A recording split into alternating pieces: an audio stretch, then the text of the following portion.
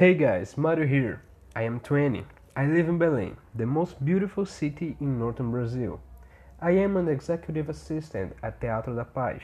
I love the drinks and cuisine of my homeland, and I go to several different places every week.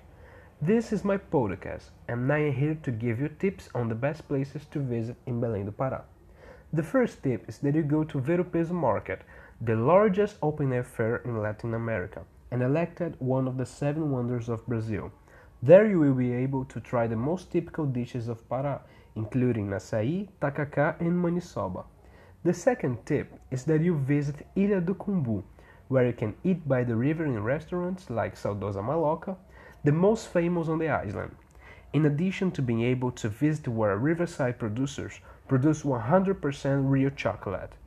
My third and final tip is that you visit Praça da República, but remember that, go on a Sunday, enjoy the fairs around the municipal theater, have a beer at the Bar do Parque, and relax, because now you have met Belém do Pará.